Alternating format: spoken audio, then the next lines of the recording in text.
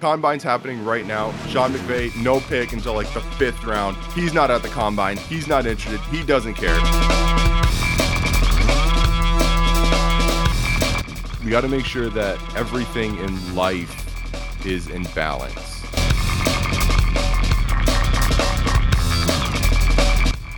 It's cratering down to the core of the lava in the middle of the earth.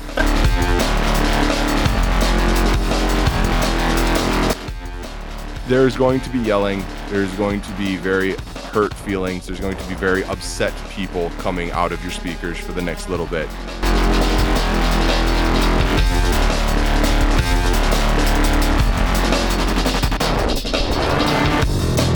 What the blankety blank are the owners doing here?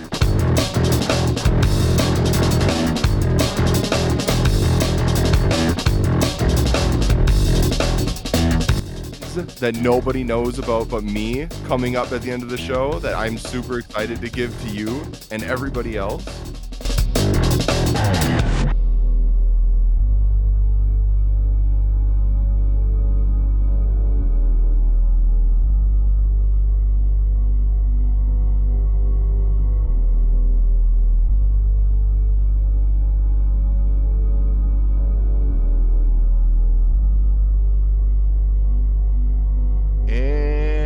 Thank you so much. We are back.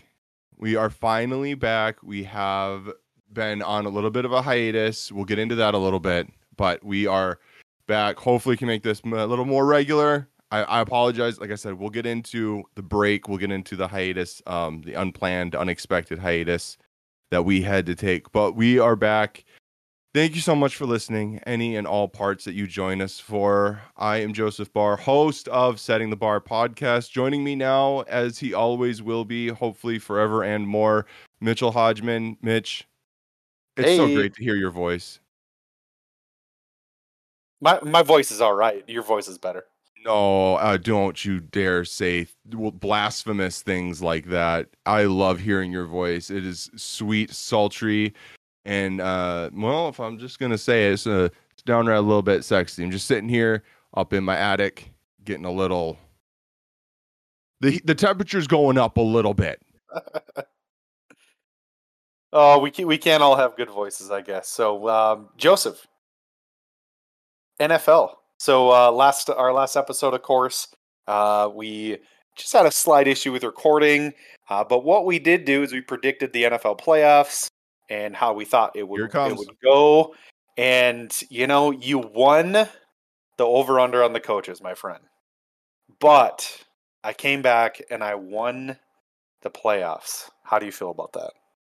I feel like that Stan Kroenke in the last 5 years has had to, in one form or another, invest $10 billion into his NFL team stadium, moving it from St. Louis to LA. That was a mess. Build a new stadium in the city of LA, which everything is twice as expensive as it should be. $7 billion stadium comes up. City of St. Louis is trying to sue Kroenke, telling him that we had a deal in place to keep him keep the Rams here. And then it's just magically happens that somehow the Rams end up in the Super Bowl. It just magically happens that the Rams win the Super Bowl in a year where they're hosting the Super Bowl. I am not an NFL conspiracy theorist, but this seems a little too good to be true. Mitchell, I got to give you props. It played out almost exactly as you said it would. That, a lot of the reasons I just laid out, Kroenke, is investing $7, $8, $9 billion, and the NFL kind of rewards him and is able to build that lifelong fan base. Interestingly enough, I was listening to a podcast, radio, can't remember which, but they were talking to one of the marketing people for the Rams, and the marketing person for the Rams was like, hey, we don't even actually care about the fans now. Like, yeah, if you come to our games, that's great, but what we're trying to do is establish long-term fans. What we're doing is we're trying to build a product for the kids, because LA, so much of LA it's a destination city. And what I mean by that is people aren't generally born in LA. They kind of migrate to LA.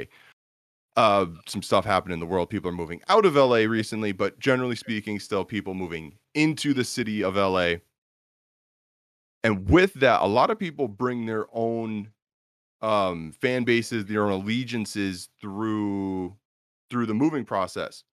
So what the marketing guy for the Rams was talking about is we are actually trying to build products, toys, and things for the kids who are born in LA right now. So that way when they grow up, they are Rams fans, that they have this allegiance and that they can remember this event happening, the Rams winning the Super Bowl in their home stadium, dad going crazy on the couch, mom being equally as excited. So I thought that was kind of interesting to hear that, in the biggest sport, in the biggest world, in the biggest sport on earth, that they're not actively trying to market to the adults. It's more of a child-based, plush toys, t-shirts, stuff like that. Stuff where the kids will have these fond memories of the Rams and everything. But I got a little off track there. I just want to say congratulations. You did predict the winner. I was watching the Super Bowl quite saltily, knowing that my pick, Tennessee Titans, had gotten eliminated in the first round. In the first round. Just sitting there watching the Super Bowl. I had Dallas and Tennessee, and that could not have gone any worse.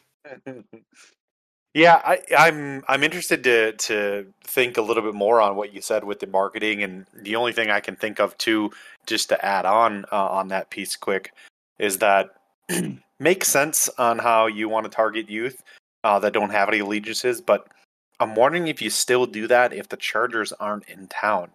If you're putting out a product that's winning, and the product, like you said, that's the biggest sport in the U.S. of A. Do you really have to do that? I mean, aren't those younger generation kids either A, they're just going to naturally root for who their parents root for, or B, they're going to naturally root for who's in their city?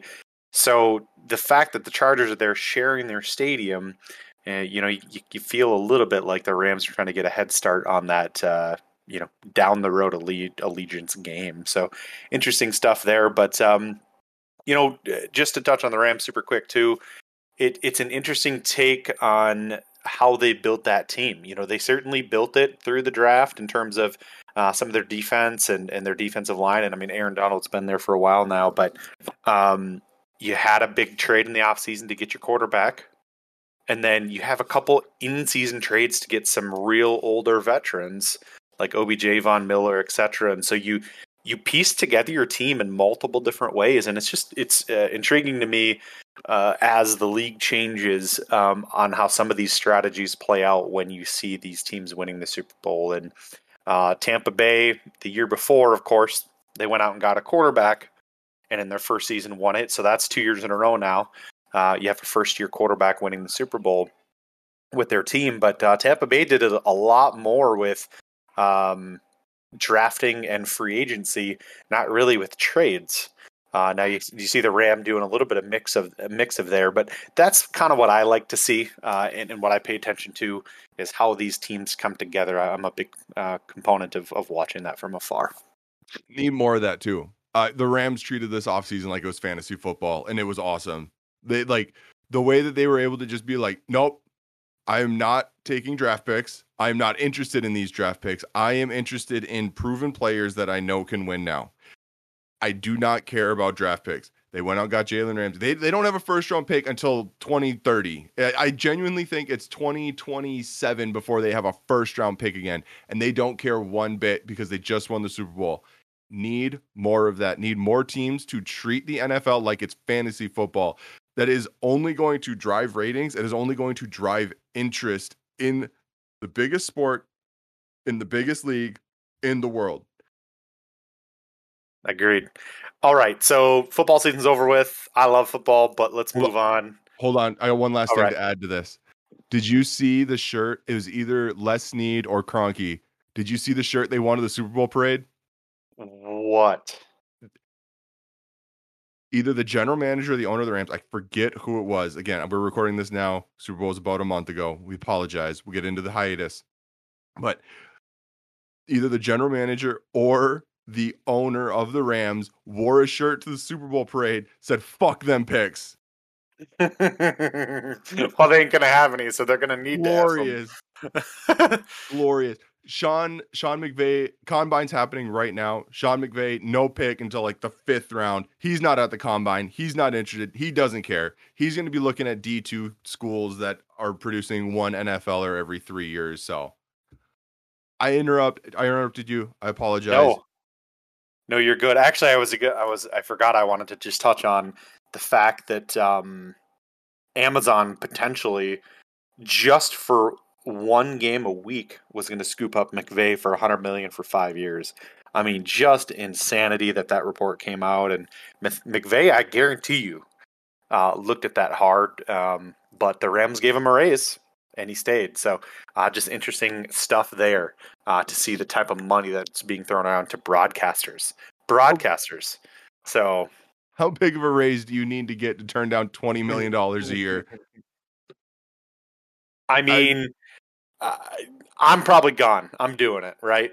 But if I'm coming back to coach and that's my passion and my passion's not broadcasting, and you give me 10 million a year for longer, I might stay. But man, 100 million for 5 years, dude, are you joking me? And I mean, all I got to do is show up on Thursday, watch football, show up on Thursday, conduct interviews for 3 days, talk to people who I've already talked to, watch a football game on Sunday, go home, rinse, repeat. NFL broadcasting jobs, like there's a reason there's only about 50 of them across everything. They're sweet. I can only imagine they're sweet. As somebody who's dabbled in broadcasting a little bit radio wise, I can only imagine that as you get more into that higher level, the money gets better, the interviews get better. There's more of a set schedule. It's Yep. It'd be sweet. All right, so I would like to just move on briefly to the good old state of hockey because that's my jam, as you know. And we Why don't do have the to spend. Wild suck? Why do Wild suck? Well, Why do the Wild suck? let's just touch on this. I think that the couple of reasons why I think that what's happening with the Wild right now. Number one, and you can say, hey, well, Mitch, listen, all these teams are going through this. The Yeah, Wild, I get it. they need to stop allowing 7 goals a game. Here's what I think part of this is that every hockey season, no matter who you are, you're going to go through some ups and downs. It's a long season. Now, football is a little bit different. I mean, you can have a couple bad games in a row, but it's a short 16, well, now 17, right? Game season. And you have a week off to perform your absolute best once a week. You have to perform your absolute best once a week. And I think that leads to you being able to do so a little bit better. With hockey, I think it's a little bit difficult to sustain the level of play that you want to for 82 games. And you'll hear, not just in high school hockey and in college hockey, but certainly in pros too, you want to be playing well at the right time, which the right time means as you're leading up to and getting into the playoffs, you want to be playing very well. And the only reason why that statement comes out and is a statement that I hear that every single year. The reason why that's a statement is because there's teams that just don't play well here and there. And I think that's a little bit of what the Wild's going through right now. They just have to kind of find their game a little bit. I think some of the larger factors is when you look at the Wild with the Olympics and what happened there and some of the games that they got delayed due to COVID in December. I think the Wild went through a stretch where they played 5 times in a matter of like 2 or 3 weeks or something ridiculous. And so with the Olympics being canceled and all these games being made up, I believe that the Wild were going to play 40 games in 77 days. And they're in that stretch right now. They have had a decent stretch of road games now. So they're on the road playing every other night. Matter of fact, they played Tuesday. Now they're playing tonight and they're playing tomorrow. And so 3 games in 4 days. And it's just a grueling schedule. And like I said, oh, well, Mitch, other teams go through that. Yeah, I get that. I don't know if there is a team that's playing more games in as many days, however. And the other little thing too is it's a great thing to have, but the Wild just don't have injuries right now. And so their main players are who's playing. You're not seeing the fourth line, have a new player every other game, or a decent player out for 5, 6, 7 games. Now Matt Dumba has been out a little bit here and there. Nick Bukestad just came back from a long absence, so there are some small examples of some injuries here, but I would say a big bulk of the team is the same team night in and night out. And I think they're just a little bit fatigued right now at this point of the season. Any of those players you mentioned, Nick Bukestad, Matt Dumba, can they stop the Wild from allowing 7 goals a game? That's all I care about. I don't like all the rest of it is irrelevant. You're never gonna win a hockey game unless somehow I think it was the Flyers or it was the Pittsburgh Penguins and Detroit Red Wings that had a football score 10-7 hockey game. Yeah. But you're not gonna win any hockey game allowing 6 goals a game. The Wild, I don't know if it's bad breaks or what it is, but as the trade deadline approaches, do you see the Wild maybe reaching out for a goaltender? I've seen reports that they've been linked to Marc-Andre Fleury. Anybody else that maybe would be available could be of interest for a team that's struggling in that department? I do not. I do not think that that's the case. I actually think, the goaltenders have been playing pretty well overall throughout the season. Now, Kakinen has been playing really, really well. Talbot, 7 goals a game. Every time I watch this team, it's 5-2 with the Wild losing, by the way. So the last couple of games against the Flames have scored 7 and then they've scored 5. The Flames, however, are the number 1 team in the Pacific, and their last 10 games, I think they're like 9-1, scoring like 4 goals a game. So the Flames are an anomaly that are just playing so well right now. It's really a good thing for them. They're a really good team. Minus the 2 Flames games, there's not really big blips of massive scores against the Wild. The Wild actually just can't score right now. It's actually kind of the opposite. So that's what's happening. Yeah, definitely be afraid of this Calgary team that has to play the majority of their games against Seattle, 17-34, San Jose, who's 24-24, and dealing with that Evander Kane debacle. Vancouver, 26-23. Yeah, definitely, be terrified of Calgary playing in probably what would be the weakest division in the NHL. And that makes sense why they are number 1. But I bet if you go look at their last 10 games, it's not even close. I don't need to look at the Calgary last 10 games. I'm looking at the Wild last 10 games, and they're what 3-7 with bad 2 losses to the Jets, and then they've lost four in a row now. So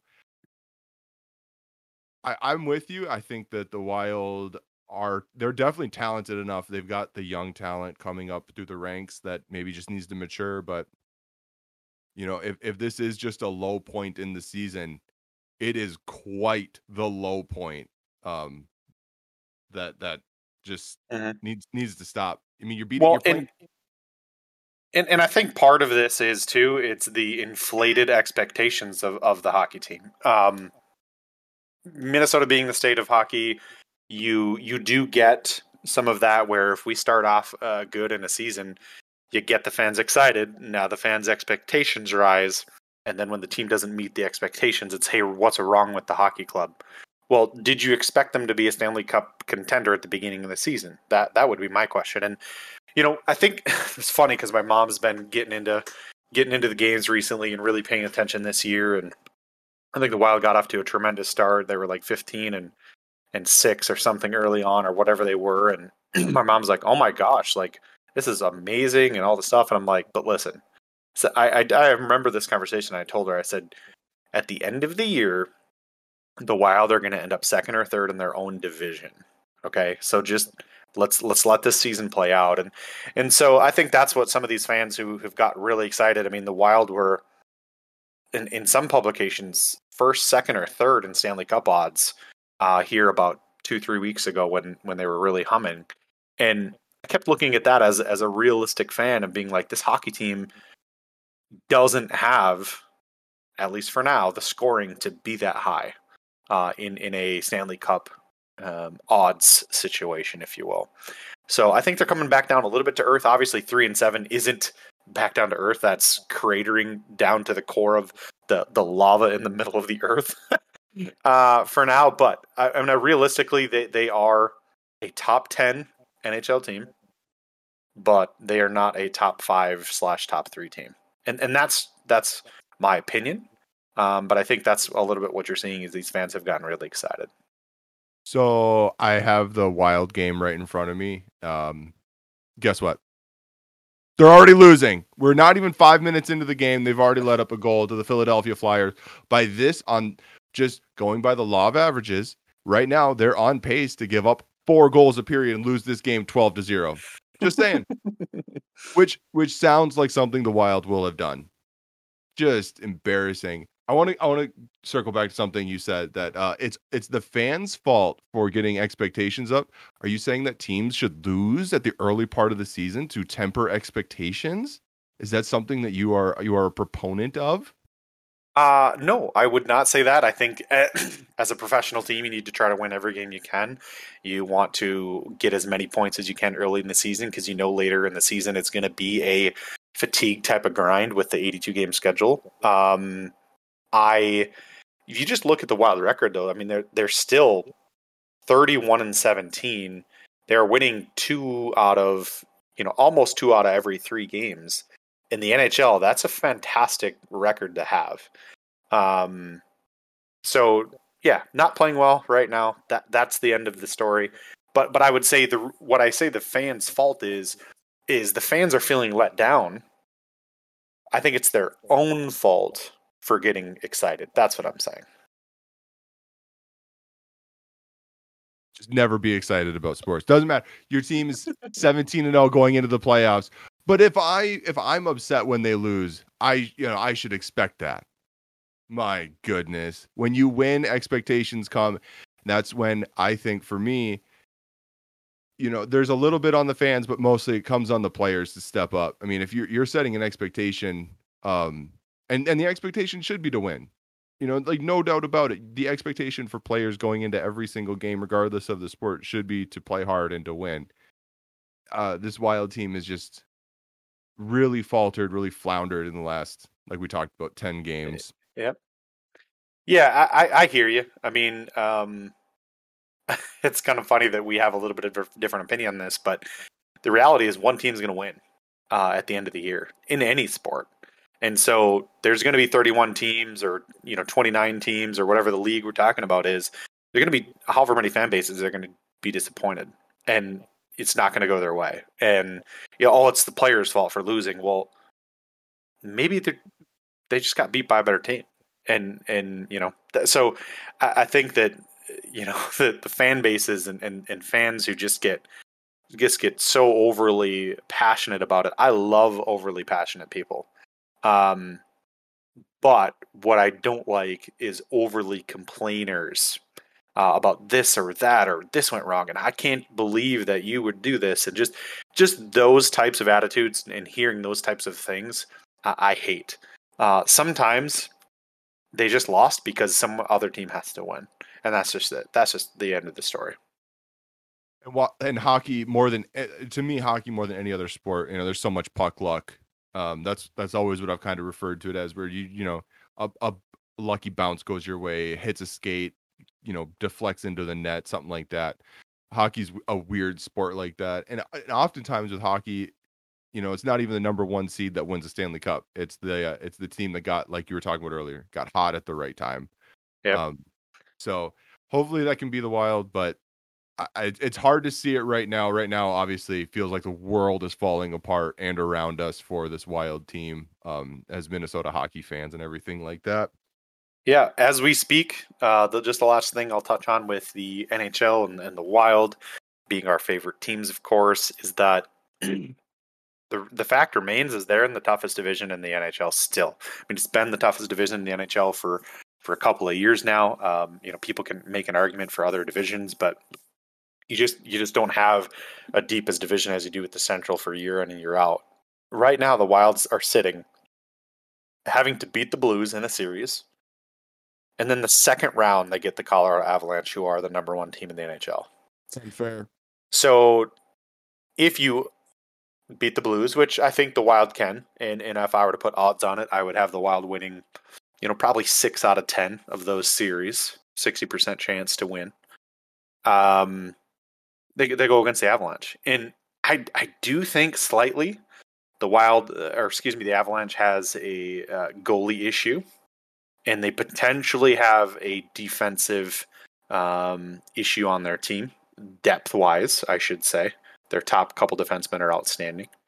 So if any team is going to beat the Avalanche, it's going to be a team who can, make that goalie issue or that lack of defenseman depth hurt. But Wild right now, they're not that team. They're not a high scoring team to make that hurt. And so I'm really, really nervous about that second round matchup. And that's personally why me being passionate as I am about the Wild, I do not give them a good chance to make it out of the second round this year. If by chance the Avalanche lose in the first round or they have an injury or two and the Wild can escape, then you got the Flames potentially, who just outclassed you the last two games in a row you played them, because they're a little bit a heavier team and a little bit faster, I believe. And so it's just going to be an absolute grind to get out of the Central and then to get out of the West, and it's just not looking good. Not yet, not this year. Maybe in a couple of years from now. Yeah, I get a few more years of that, young talent developing, Matt Boldy, and the other old new guy whose names escaped me at the minute. Just jump in with it when you got it. Yeah, well, I mean, we got Boldy, we got Rossi, That's the one, Rossi. We have Wallstedt, our goalie, coming up here in a couple of years. He'll be up in 3-4 years. That's probably a fake name. That wasn't real. So yeah, we talked hockey. We talked a little bit about the NFL. Surprise that nobody knows about but me coming up at the end of the show that I'm super excited to give to you and everybody else. Oh boy. Before we get going into our baseball talk, because we're going to get heated with that, do you want to touch on your absence quick before we forget about it? Yes, I do. Everybody's busy nowadays. There's no doubt about it. And there's no going around it. Everybody is busy. Everyone's got a lot going on. With that, the analogy that most often gets used is we all wear a lot of hats, just quickly running off the top of my head, just doing this podcast. All of a sudden now I have a director hat, a content creator hat, producer hat, an editing hat, to go along with all the other hats that you wear. I'm not a big fan, not a big proponent of the hat analogy, because even when you're not in whatever you're doing, you're still those things. So for me, father, husband, even when I'm at work, I am still those things. It's not just because I take that hat off, I'm not those things all of a sudden. The analogy that I like to use a little bit better for me that works is it's a balancing act. Whether it's walking a tightrope, anything like that, we got to make sure that everything in life is in balance. When things get out of balance, they tend to affect other parts of your life, other parts of your job, career, whatever it is. So I had to take a step back, not just from this. And Mitchell, I love doing this. I love hanging out with you and just talking sports. Honestly, this is something that you and I do anyway. Now we're just recording it. I had to take a step back from a lot of different parts of that balancing act and kind of reset my priorities. I'm happy to say that everything is good. I'm in a better place. Everything is in a better place now. But we have to make sure that we're always taking care of ourselves. Mitchell, this goes for you. This goes for everybody who's listening. You have to do. No one's going to take care of you but you. So, even if it's not the easiest thing in the world, making sure that you can take a step back and put yourself in a position to succeed again, even if it's a little bit down the road, but reset those priorities. I had to. I am very happy to say that everything is fine. I mean, I mentally, emotionally, physically, everything in a much better place now than I was 2 months ago. So I'm not going to get into specifics about it, but yeah, we're good. Everything is Yeah. good. No, I I appreciate the message, and I think that as human beings, I mean, I think it's really important to know that other human beings go through what you go through. You know, maybe not to the extent of what you go through, or maybe for not as long. But I think all of us as human beings, we endure our own version of stressful times, hard times, whatever it may be, and just to know that you've got this. You're going to get through it. It's going to be okay. You're still breathing. We're here for you. You may not have a lot of people here for you, but we're here for you. So I like your analogy that the balancing act. Kind of what I view it as is, you can only juggle so many balls at once before you drop one. And sometimes if you have too many balls in rotation, that's just what you have to choose to do. And you got to get your mental health right. You got to be physically, on top of stuff as well. And so, yeah, we can leave it at that. I appreciate you sharing and trying to get that message out for everyone who may need it. Wow, needs it. There we go.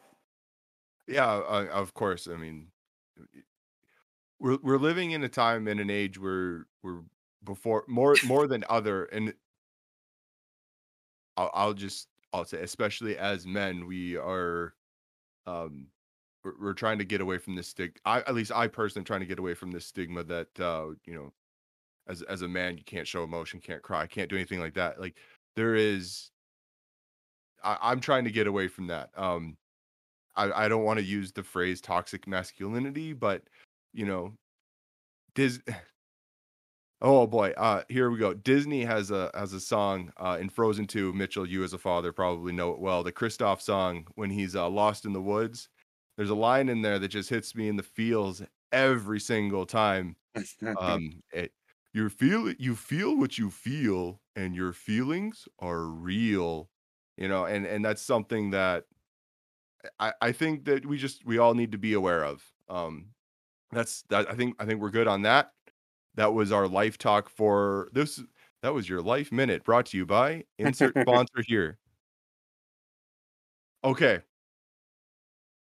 There's going to be yelling. There's going to be very hurt feelings. There's going to be very upset people coming out of your speakers for the next little bit. We are going to talk about this baseball lockout. And now, I want to start by telling people who might not be the biggest baseball fans in the world that opening day has already been pushed back. And wait, I got ahead of myself. I want to start with this. This lockout is on the owners. That there's two types of work stoppages that exist. There's a lockout and a strike. A strike comes from the workers or employees of a corporation or the employees and part of a union agreeing and banding together not to go to work anymore. This is a lockout. The owners and the people in charge said, you're not coming to work anymore. This is the equivalent to your employees going to work one day and finding out that you changed the locks on the door and then not giving them a key or a way to get back in. So I want to start with that this is an owner sanctioned lockout. The players have little, if anything, to do with the actual not showing up to work part of this. All right. So with that being said, um, I don't know how much we want to go in the weeds yet, but here's what I'll say at the surface of my initial Swan thought dive. process. Swan dive right We're into we're it. we're going to go into it, but here's what my first initial thought process on the surface was that what the blankety blank are the owners doing here? And I'm always going to be for, if you look at, let's just take a company out of the blue. Let's just say we're going to pick out Ford Motor Company, right? I am always going to be for the factory workers making more, the marketing people making more, the CPAs at the Ford Motor Company making more.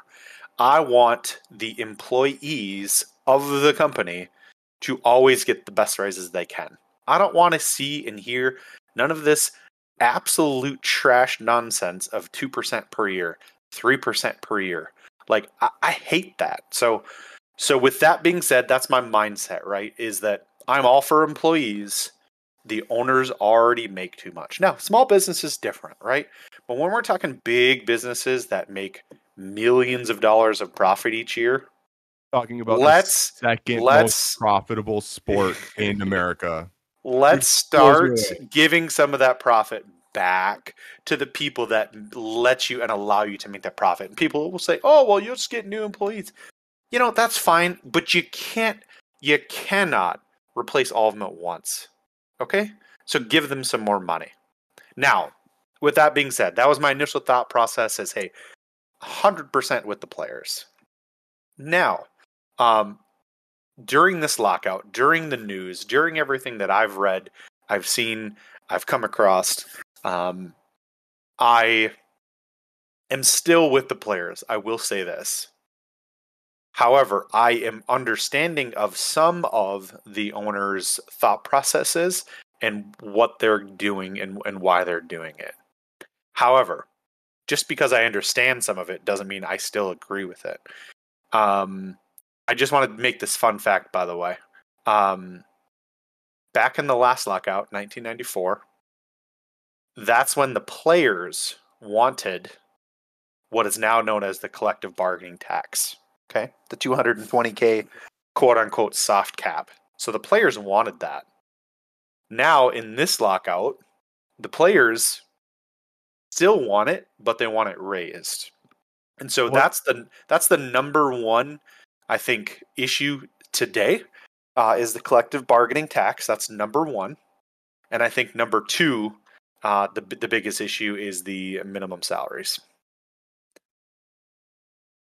That's what I'm reading and thinking. That's the two bigger issues. Now we can talk about some of the smaller issues and that type of thing. But that's what I believe is happening. And the other thing I believe is happening is the owners have quote unquote given in on a bunch of issues and or have met halfway on a lot of these issues, making it seem like they're doing good faith negotiations. But the couple of bigger issues that far and away are going to cost them the absolute most money, they're not budging on. So don't get the smoke and mirrors mixed up, folks. The owners still have not negotiated in good faith, and they're trying to make it look like they have been, and they are. So when you talk about owners making more money and everything like that, owners already making too much money. From what I have seen and the numbers that I remember, if we think of 100% of all baseball profits that are made, baseball revenue that is made, the owners, who, by the way, keep in mind, are not on the field. They have nothing to do other than financing the on the field product. The owners make 55% of all baseball revenue that is made, and then that's split between 30 of them, the 30 owners of baseball, and then all of the players combined split the other 45%. I can't help but sit here as an low-level employee of a local retail store and realize that, if I was responsible for filling a stadium, and I'm the reason people are buying hot dogs, and I'm the reason people are putting their butts in the seat, and I'm the reason that people are paying astronomical prices to park, I would want more than 45 cents on the dollar, split 25 times 750 ways. So I definitely feel like, and I don't think it's any secret that the players are getting the short end of the stick. Mm-hmm. And Let me say this with that, so it goes along with your thought process, right? So like I said, one of the couple of bigger issues remaining that the owners have not budged a damn inch really is the collective bargaining tax. So what the MLBPA, the most recent proposal that they've asked for, is that in 2022, that tax goes to 238 million. And then it goes up to 244, 250, 256, and 263. So if I were to just pull out my calculator real fast, okay, and just do some of this math here, 233 divided by 244, that's about 2.5%, and then 244 divided by 250 is another 2.5%. So this is going up 2.5% per year, okay, for 5 years. That's what the players are asking for a collective bargaining tax, aka the soft cap, right? Now, the other funny part of this is that there's teams that are not even going to get close to this. Majority of the Major League Baseball is not going to get close to this tax. That's what's crazy to me. That why this is such an issue. Okay, but go ahead. Yeah, I was just going to finish with my thought of that. The fact that that's what the players want to see for a CBT, the collective bargaining tax. The owners are sitting here saying, no, we want to keep it at 220 and we want to keep it at 220 for 2022, 2023, and 2024. And we'll go up to 224 and then we'll go up to 230. So they literally want to keep it the same for 3 years. And then they'll go up 10K basically for the total of 5 years. Okay. What that is, ladies and gentlemen, for a total of a 5-year total, is they're going up 10K, or in other words, 4.5%. Okay.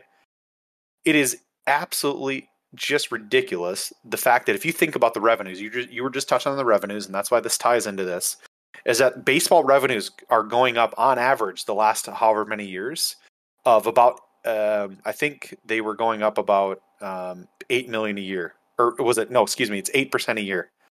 So the revenues are going up 8% per year. But the owners only want to raise the CBT 4.5% for a 5-year total span. What that means, ladies and gentlemen, is that the owners are going to be raking in all of the extra revenue and then some. So if you actually look at the share of the profit, like you just mentioned, the 55 to 45%, that would, in a sense, if the CBT thresholds were to pass what the owners wanted, that would actually spread that percentage out even greater in 5 years from now. It would be something like 60-40, maybe even 65-35. Yeah, and again, if I'm a player and I'm getting 35 cents of the dollar split 700 ways, I'm not showing up to work either. Like the players are right in holding out for this. Like they are and have been completely getting the shaft when it comes to getting paid. And I'm gonna stop this conversation right here for just a second. I understand and think that yes, all athletes are overpaid, but you're also worth what somebody is willing to pay you. If somebody is going to give me $1 million to sit here and do this podcast, I'm not going to tell them no. You are worth what somebody is willing to pay you. Just wanted because I already hear the backlash of athletes make too much money. Well, it's owners make more money than the athletes. So, but yeah, I got so many thoughts, and I'm so flustered by this situation. The fact that, let's take the Baltimore Orioles and the Pittsburgh Pirates. The fact that their operating salary for on the field less than $50 million. So over the course of a season, these teams are pulling in hundreds and hundreds, are probably approaching $1 billion. Even the worst teams, you're pulling in money on local TV deals, on hot dog sales, stadium tickets, parking, all of this. And you're telling the players, you're telling the fans that we're not trying to win, so we're literally just going to pay Chris Davis $17 million a year to strike out. It's asinine. It's Yep. completely asinine. So I don't necessarily want to be all doom and gloom in this session. I want to say a couple things with the fact that I do appreciate where some of these things are going. I love the fact that they want a draft lottery, and they're going to implement that for the five worst teams. Already, I that has been agreed to. Yep, I absolutely love the fact that you get to get earned a 1 year of service time if you finish in the top two of the rookie of the year for both AL and NL. So that'll be four people total per year. They're going to get a year of service, and the teams get bonus draft picks for putting prospects on opening day rosters. You get a bonus draft pick for putting top prospects on your roster. Like, how cool is that? So I do have to just take a brief moment and say, listen, I do, commend the owners for giving in on some of these things and making some of these things a reality. The fact that we're going to have international draft instead of just whoever gets to sign who wants to. Now, I know that you have an international spending cap. I get that. So people say, well, that kind of acts like a draft. But in this situation, you know it as well as I know. The Orioles and the Rays and the Pirates and all these, undesirable places to play that aren't winning, they're not going to have a chance at the best players in the international free agency each year, the J2 classes, right? They may be able to sign the number 10 prospect because they have to, they have the same amount of international spending money as most teams. So they're going to go out and spend 3 million on someone. So they might get a decent prospect, but the fact that they're going to do an international draft is awesome. Universal DH, super cool. Some people don't like it, but I do like the 12-team postseason field. So there's some really good things here for baseball. There is. I think there can be more done in this CBA, though, to make baseball even better. And like you mentioned, I think one of them is a minimum salary. I think you need to have a minimum salary of, I'm just going to say it, 100 million. I think that has to be a salary floor. So that's the number one thing I'd love to see, which isn't going to, it's not going to be agreed upon. It's not going to be in this CBA, but that's what I would love to see. And then this CBT issue, it has to go the player's way. If it goes somewhat to the owner's way, I'm going to be very disappointed in that. Unfortunately, I mean, if it comes into a long-term play, the owners just simply have more resources. I mean, when you're an athlete, so much of your money is tied to the game. And for anybody who doesn't know, when they're not on the field, they're not getting paid. The owners and commissioner have all come out and said that we're not paying salaries during the lockout. So unfortunately, the owners really can just wait out the players. And it's a really unfortunate situation. And that's where the whole good, negotiating in good faith idea comes from. I'm 100% with you. I think a salary floor is completely needed. And all these small market teams, the Royals, these small market teams are going to come back and say, that's unrealistic for us to expect us to spend $100 million. Well, it's not. It's just not. You can fork over some of your money where your mouth is and put a product on the field that's worth spending for. And that's something that kind of gets lost. If you have a product that's competitive, that people want to see, people will fill up your stadium more and you will make more money. It's that whole idea of spending money to make money. But yeah, the salary floor it should be agreed to. The reason Yep. it won't be agreed to is for the owners to put in a salary floor, they would want also a salary cap, and the players would never agree to a salary, a Mm-hmm. true hard cap number. Yep. And I think what the salary floor would also do if it makes teams spend money, what it's officially going to do, Joe, is it's going to make those other teams, they're going to be more willing to spend above the collective bargaining tax threshold. Look at the Dodgers, Yankees, etc. If you if you have the Orioles, Rays, Blue Jays all three of those teams, if they have 100, K or 100 million salary floor, that the Red Sox and the Yankees gonna do? They're gonna be like, okay, well, if we have three competitive teams in our division, we can't be the ones coming in fourth or fifth. We've got to spend more than the CBT threshold. And so by just default, that excise tax is going to go to those lower spending clubs, and it's going to pay for their salary floor anyways. The But Rays, again, but again, the money's going to be coming from the owners in that situation.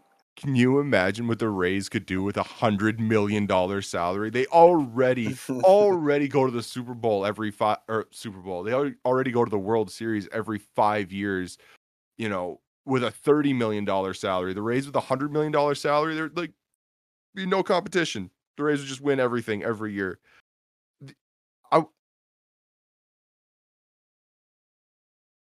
I need to touch on Manfred in this entire situation. Mhm. There's been a total lack and a total failure in leadership for the owners in baseball, Major League Baseball as a whole.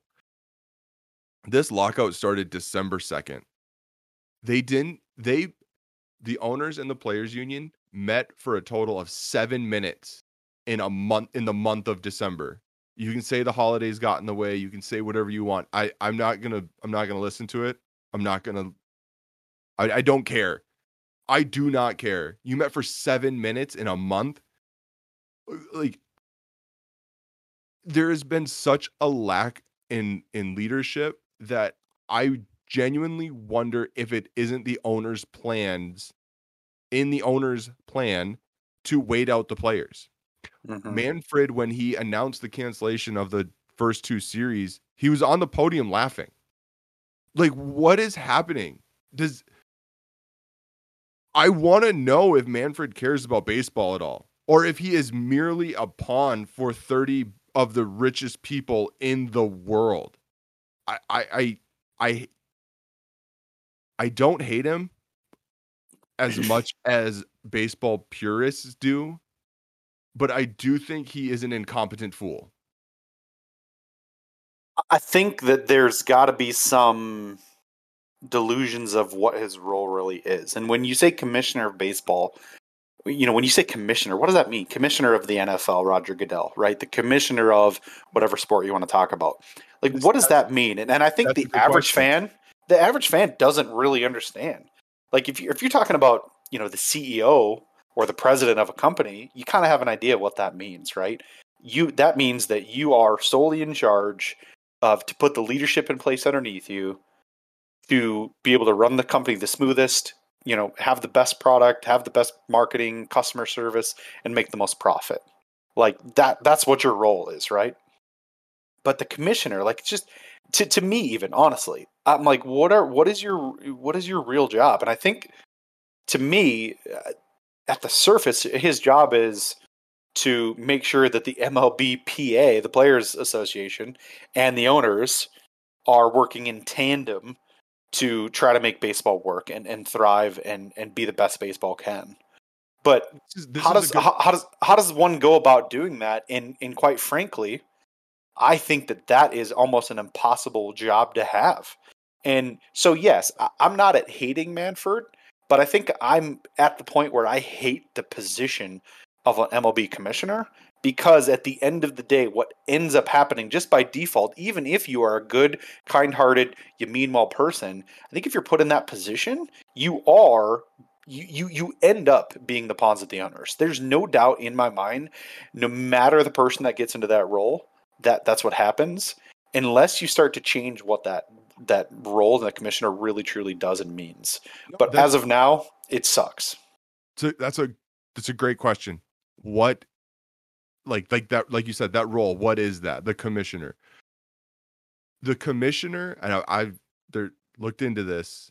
The commissioner is the middleman. Again, the people who own professional sports teams are the wealthiest, most powerful people on the planet. It is unrealistic to think that 28, 30, 32 of these unbelievably wealthy and powerful people would ever be together on the same day for extended periods of time.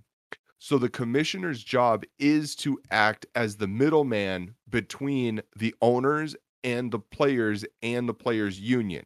He is supposed to be the voice of the owners. And the fact that this person, this sole individual becomes the voice of 30 billionaires is the reason he is hated so much across all sports except basketball. Adam Silver has done a tremendous job.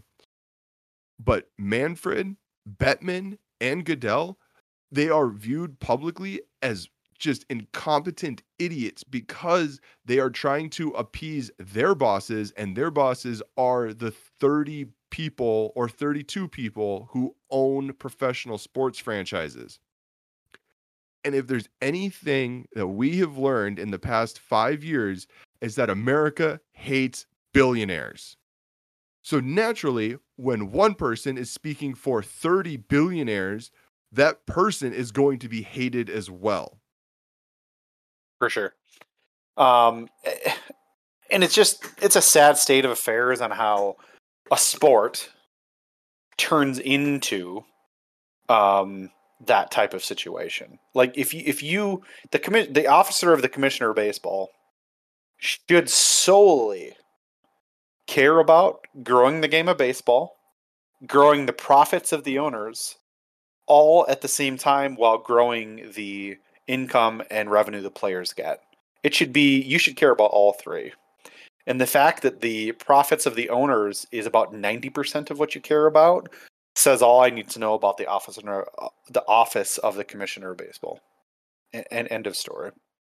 It's just a terrible, like, the entire situation is horrible. I have maintained from the start that baseball, not to me, and I hate that I feel this way, but baseball is becoming so much more regionalized, and it just is what it is. It's a dying sport. There's so little action that happens, and there's so much time spent between pitches, that it can't hold the attention of younger generations. It can't hold the attention of younger people. And I've maintained from the start that if it gets to a point where we have to cancel games and like real meaningful baseball isn't played beginning of April by mid-April at the latest, you're going to lose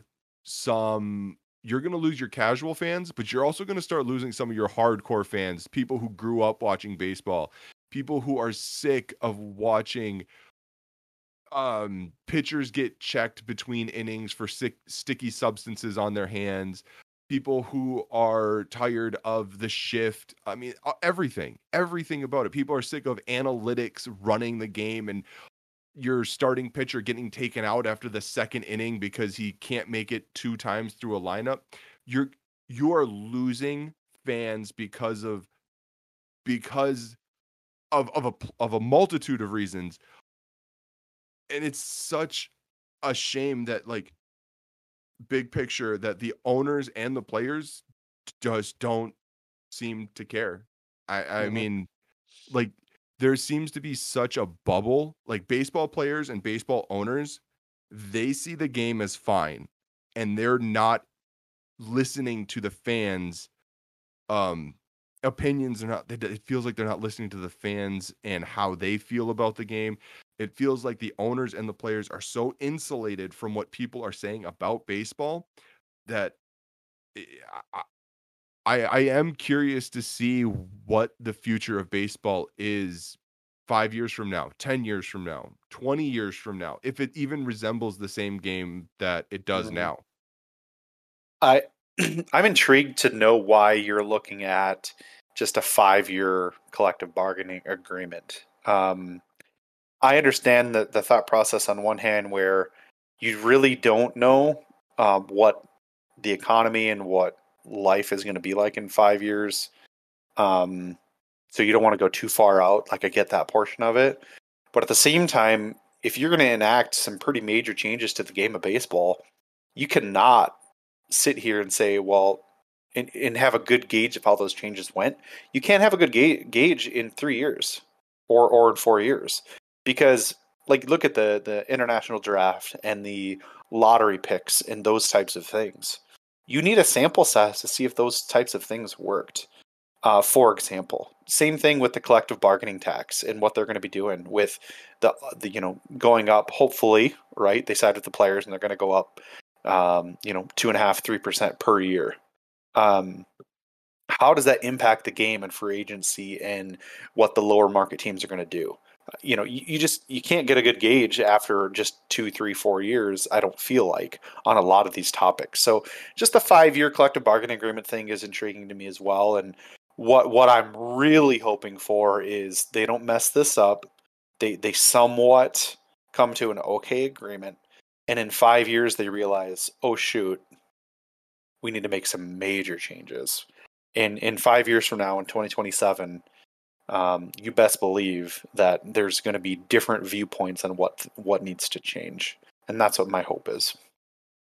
Yeah, it's me too, and I mean, I love baseball. It's right up there. Football is my favorite sport.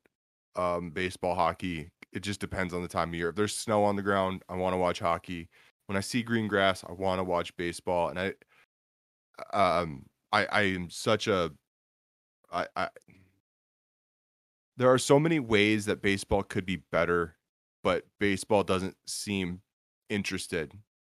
They rely so much on the this is the way baseball has been, and this is the way it will be going forward. And it's just it's not working anymore. And there's studies out, there's so much information that shows that baseball it just is a dying sport, and nobody within the game itself seems interested, or it seems like they are able to realize that. And it's a damn shame. It's truly a damn shame. Indeed. Well, Joe, it's been great. I think we're kind of pushing our time limit here. Not that we have one, but I think that we've done a good job today on covering the topics we wanted to cover.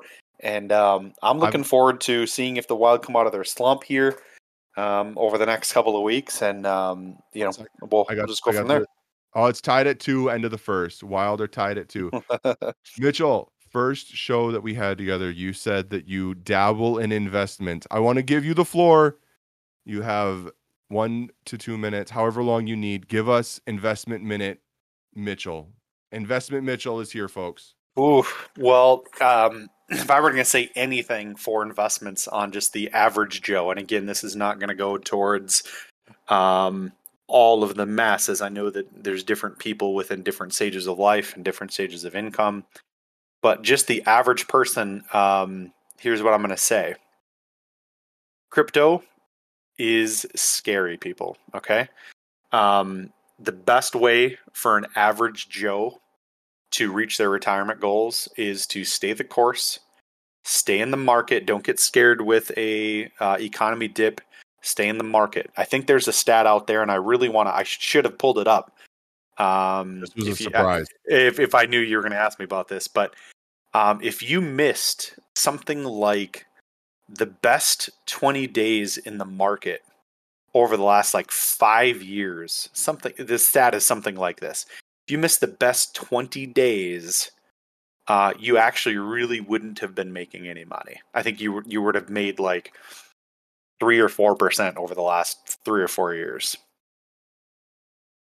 So by not staying in the market, folks, you are hurting yourself.